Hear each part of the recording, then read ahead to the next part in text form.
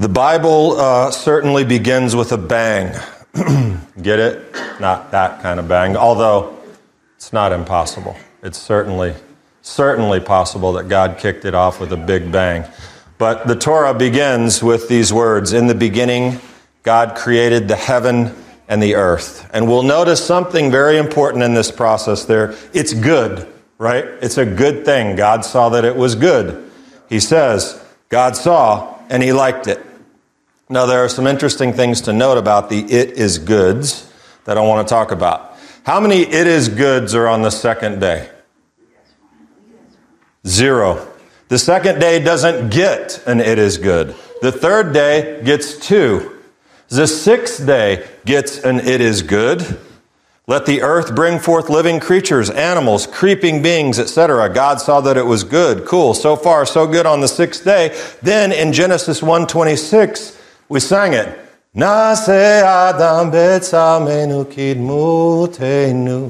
us make man in our image after our likeness. They shall rule over the fish of the sea, the birds of the sky, the animal, the whole earth, etc. The us, let us make, is a big thing. I'm going to come back to that in a minute. But God created man in his image. In the image of God, he created them. Male and female, he created them. Now that would be seemingly a really good place. He had already said on the sixth day, the living things that's good. Then he does all this with man, and guess what? No good. He does not say after the creation of man, it is good.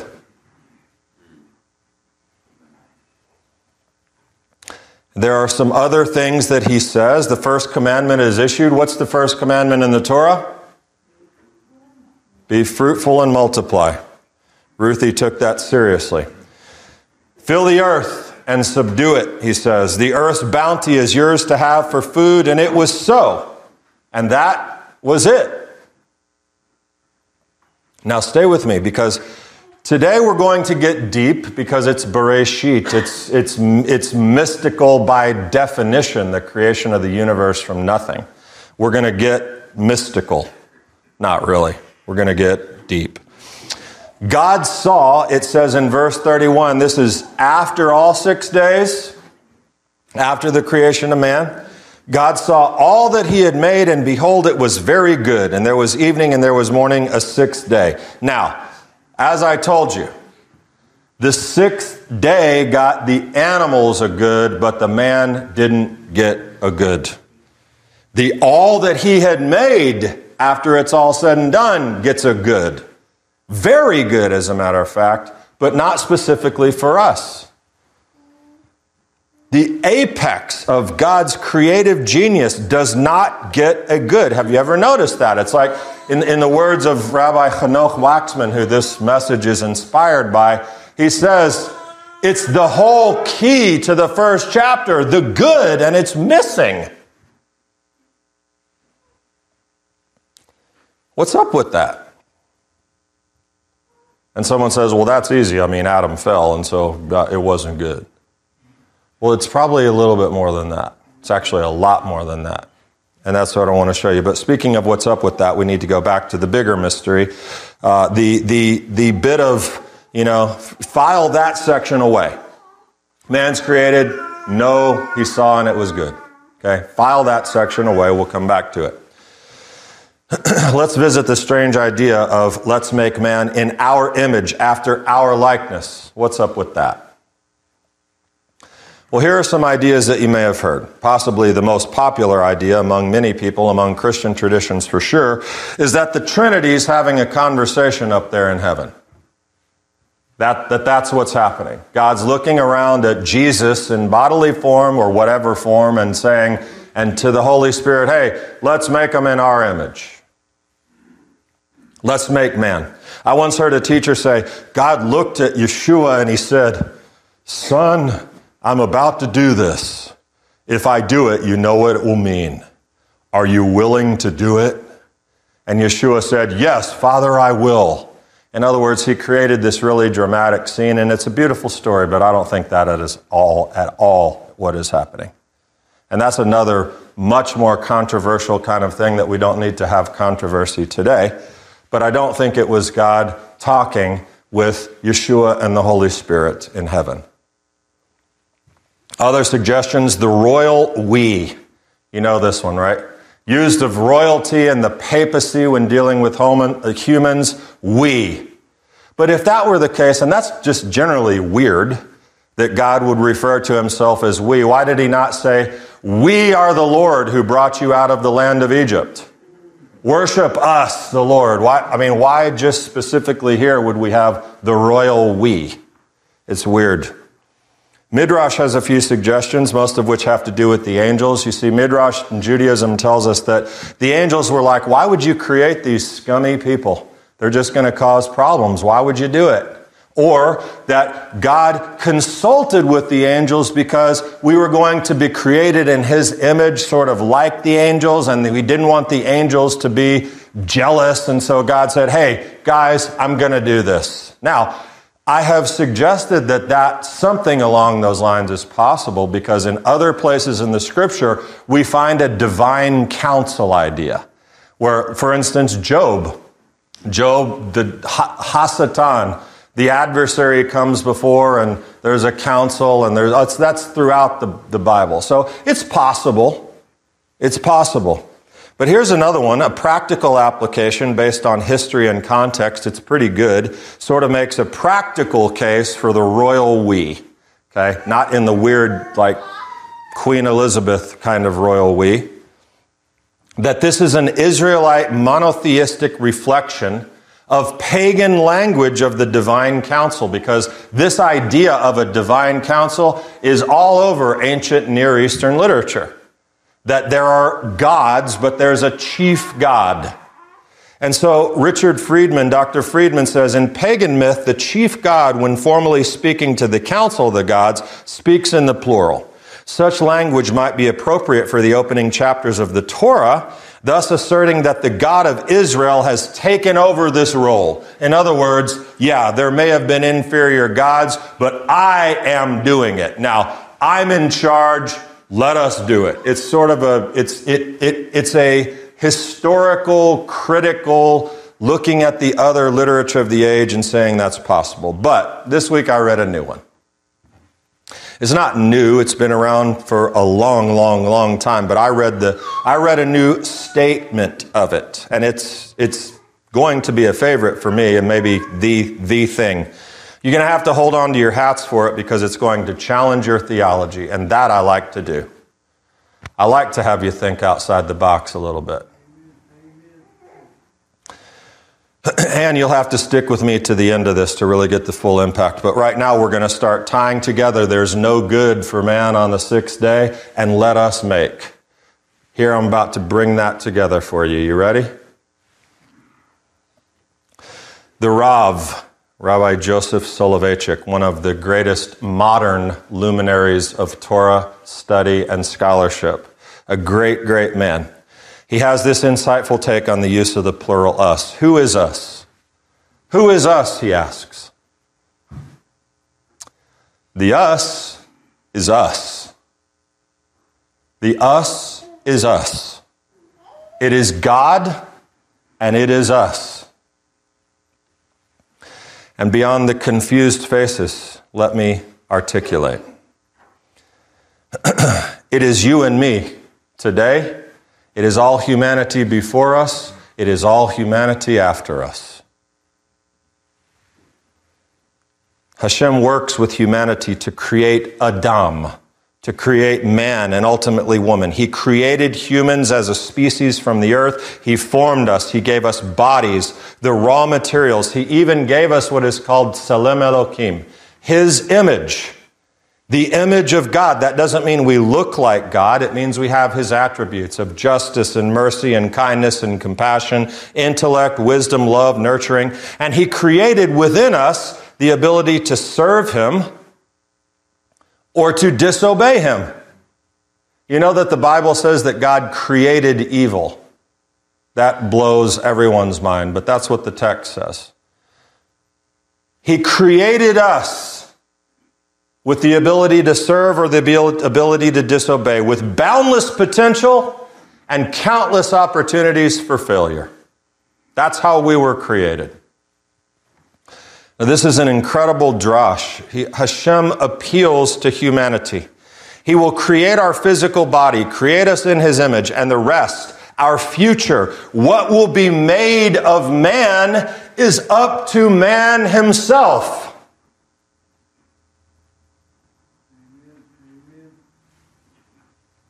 It is not solely up to God, but what we will invest in the task of making humanity,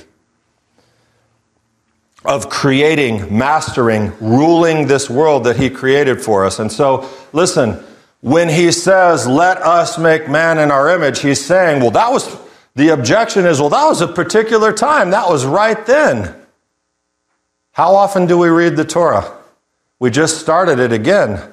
The Torah is a living document. The Torah is a guideline for life. The Torah is to be read and revisited all the time, so that every single time you come and read, let us make man in our own image, you remember, respond, and act accordingly to the fact that you are a partner in creation. You are a source of good in the world. God made you to be that. But he gave you the chance to also not do that. He says, we are created in this initial state. An initial state, raw materials, let us make man. He says in our image. But what he's saying here, according to the Rav, and I love it, is our image is that my image would look like your image, that we would be reflective of one another. He says it later all throughout the Torah when he says, be holy for I am holy. It's no different. You see the connection? It's beautiful, it's challenging, it doesn't fit into any of those other boxes that I gave you. But the good of man on the sixth day was only getting started. There was no good yet. It was not complete. We were and are actually created in an initial state, not of original sin, but of endless potential. You see the difference? The key difference. But that task is not complete. Now, here's an incredible way to understand this idea of man being created in an initial state. I told you we'd be a little bit deep. The Hebrew word bara. That's how the Torah opens. Bereshit bara Elohim et hashamayim et haaretz. In the beginning, God created heaven and earth, and the earth was a formless and desolate emptiness. And darkness was over the surface of the deep, and the Spirit of God was hovering over the surface of the waters. The heavens and the earth is not a reference to a specific place. The heaven and the earth is an idea of saying everything, all.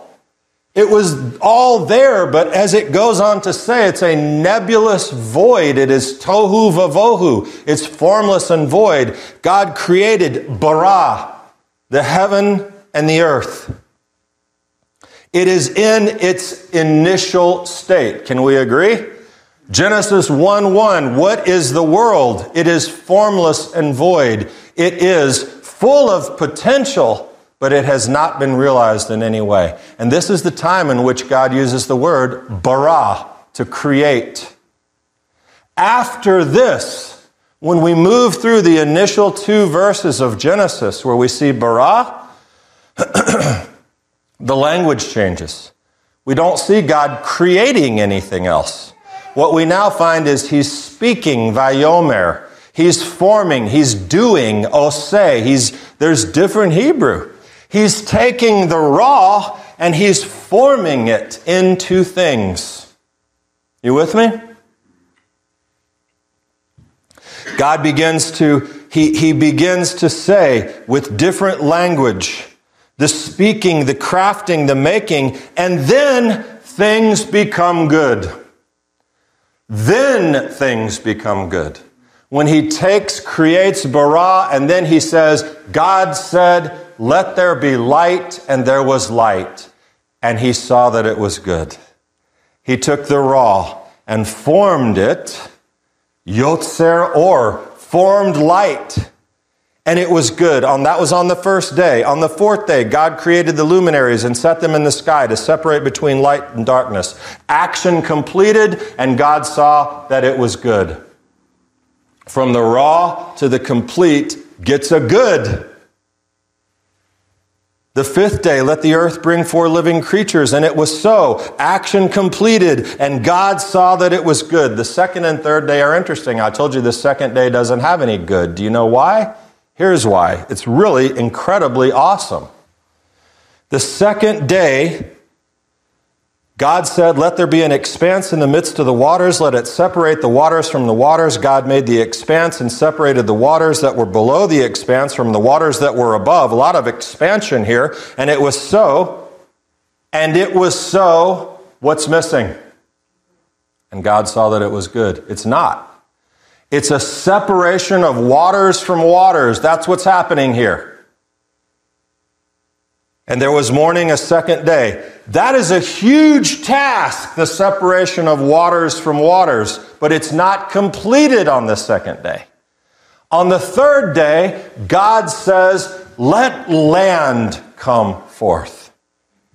God said, let the waters below the heavens be gathered into one place, and let the dry land appear, and it was so. And God called the dry land earth, and the gathering of waters he called seas, and God saw that it was good. That's day 3. This formless separation of waters on day 2 was not complete. On day 3, it became sea and land. Sea and land. Now there was something that could grow things. There was something that could prosper life. We have a functional world now. But that's one of the goods on day 3. The second good comes along. The earth produced vegetation, plants yielding seed according to other kind, trees bearing fruit, the land brought forth vegetation. Action completed. It is good. So when something gets finished, it's good. You with me? And all of that Hebrew, all of that forming, all of that happened on 2, 3, 4, 5, even the first part of 6 day is done without the use of the word bara. Remember what I told you bara is? To create this formless initial state. Where do you think the usage of the word bara reappears in Genesis 1? In the creation of man. He says, let us create man. And then when it goes into the actual creation part, it's all baraing. It's 3 baraing. God says, let us make. That's nase. Let us make. He has the idea, the forming of it. And then when it actually comes along, God created Yivarah from bara, man in his own image. In the image of God, he created bara, him. Male and female, he created bara, them. That is this simple. To everything I just told you about man being created in his initial state, just like the earth, there it is. We are formed in an initial, full of potential yet incompleted state. And the word bara shows us this. And we draw this amazing conclusion. As God created the world and then labored to form and perfect it, to complete it, so too man, in the image of God, is to form both this world to goodness and completion. And equally as important, as Rabbi Waxman articulates, self-making. Is that uncomfortable to think about? Of course not. That's your daily task, self-making, to make you better, to make humanity better. And thinking through this lens, it is not hard to imagine why, when God creates man, he doesn't say, he saw and it was good.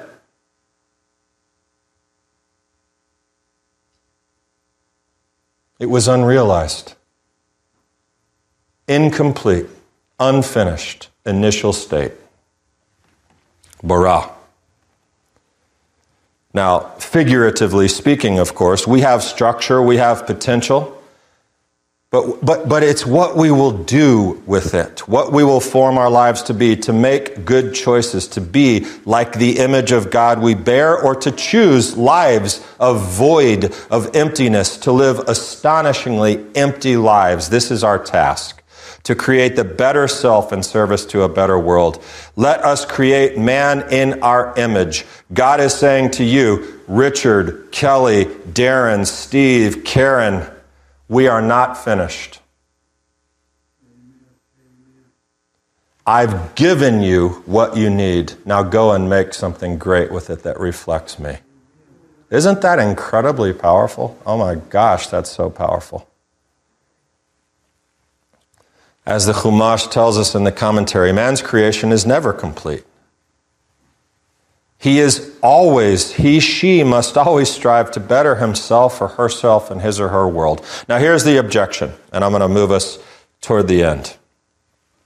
Genesis 1:31, and God saw all that he has made. This is after all 6 days. This is the sixth day. This is after man's creation and the absence of his good. Genesis 1:31, God saw all that he had made, and behold, it was very good, and there was evening and there was morning the sixth day. See, Rabbi, it was very good. He loved man. Man was his favorite thing. It's true, but that's not what he's talking about. The text says, he saw all that he had made. The whole creation was before him now in its basically formed state, except us. And he says it's very good. Now that's a challenge, isn't it? Because it wasn't very good. It wouldn't take long before this whole thing went to hell in a handbasket. How could he say it's very good when near the end of the first Torah portion, the end of this week's Torah portion, we read, then the Lord saw, notice that he saw it and said it was good. At the end of the portion, it says he saw the wickedness of mankind was great on the earth, and that every intent of the thoughts of their hearts was only raw, evil. In the beginning, he saw that it was tov, it was good. Now in the end of the portion, he sees that it's raw. It's evil continually. This is the same God, the same Creator, the same Torah portion. So the Lord was very sorry that he had made mankind on the earth, and he was grieved in his heart. Then the Lord said, I will wipe out mankind whom I've created from the face of the land, mankind and animals as well, and crawling things, and the birds of the sky, for I'm sorry that I've made them. Fairly quickly, Adam had demonstrated failure. He did not choose to make, to form, to speak life into himself. No, he did the opposite. He invited death into the world. That's what Adam did. Adam made a choice. He disobeyed God, and because of it, he invited death into the world. That's the consequence of his sin. Not that you are damned by default, like to burn forever in hell, or that you're some terrible piece of garbage on the heap of trash in God's opinion. Adam sinned and invited death into the world, and you will die because of it. Okay, this also is another whole controversial message that we're not going to get into. How is it then that God can say it is very good? This, my friends, is the ultimate shadow of Messiah. I don't need to think of God up there talking to Jesus before creation and having a talk with him about, are you going to go down and save the people? I don't need that. I want to know how God could say it's good, and this is the shadow of the Messiah, the one you should take out of Genesis 1. God sees the whole story. My dad told me one time, I'll never forget it, he was talking about the parade analogy. Life is a parade. Guess what? You're sitting on 2nd Street and Green Avenue, and you're watching it all go by. You're just watching it. You're seeing little bits of it as they pass by you, as time progresses. Where is God watching the parade? He's at the top of a skyscraper, and his vision is spectacular. He can see the beginning of the parade, he can see everything that's going on, and he can see the end of the parade. He knows everything that's going to happen. So your little focused bit of parade vision is nothing in comparison to the scope of what God sees. God sees all. And he says it's good when it's finished. And this is one of the most powerful revelations I've had in years and years of studying the Bible. God sees the beginning and the end, and I want to take you forward. Initial is raw. Finished is good. After this, Jesus, knowing that all things had already been accomplished in order that the scriptures would be fulfilled, said, I am thirsty. A jar full of sour wine was standing there. So they put a sponge full of the sour wine on a branch of hyssop and brought it up to his mouth. Therefore, when Jesus had received the sour wine, he said, it is finished. And he gave up his spirit.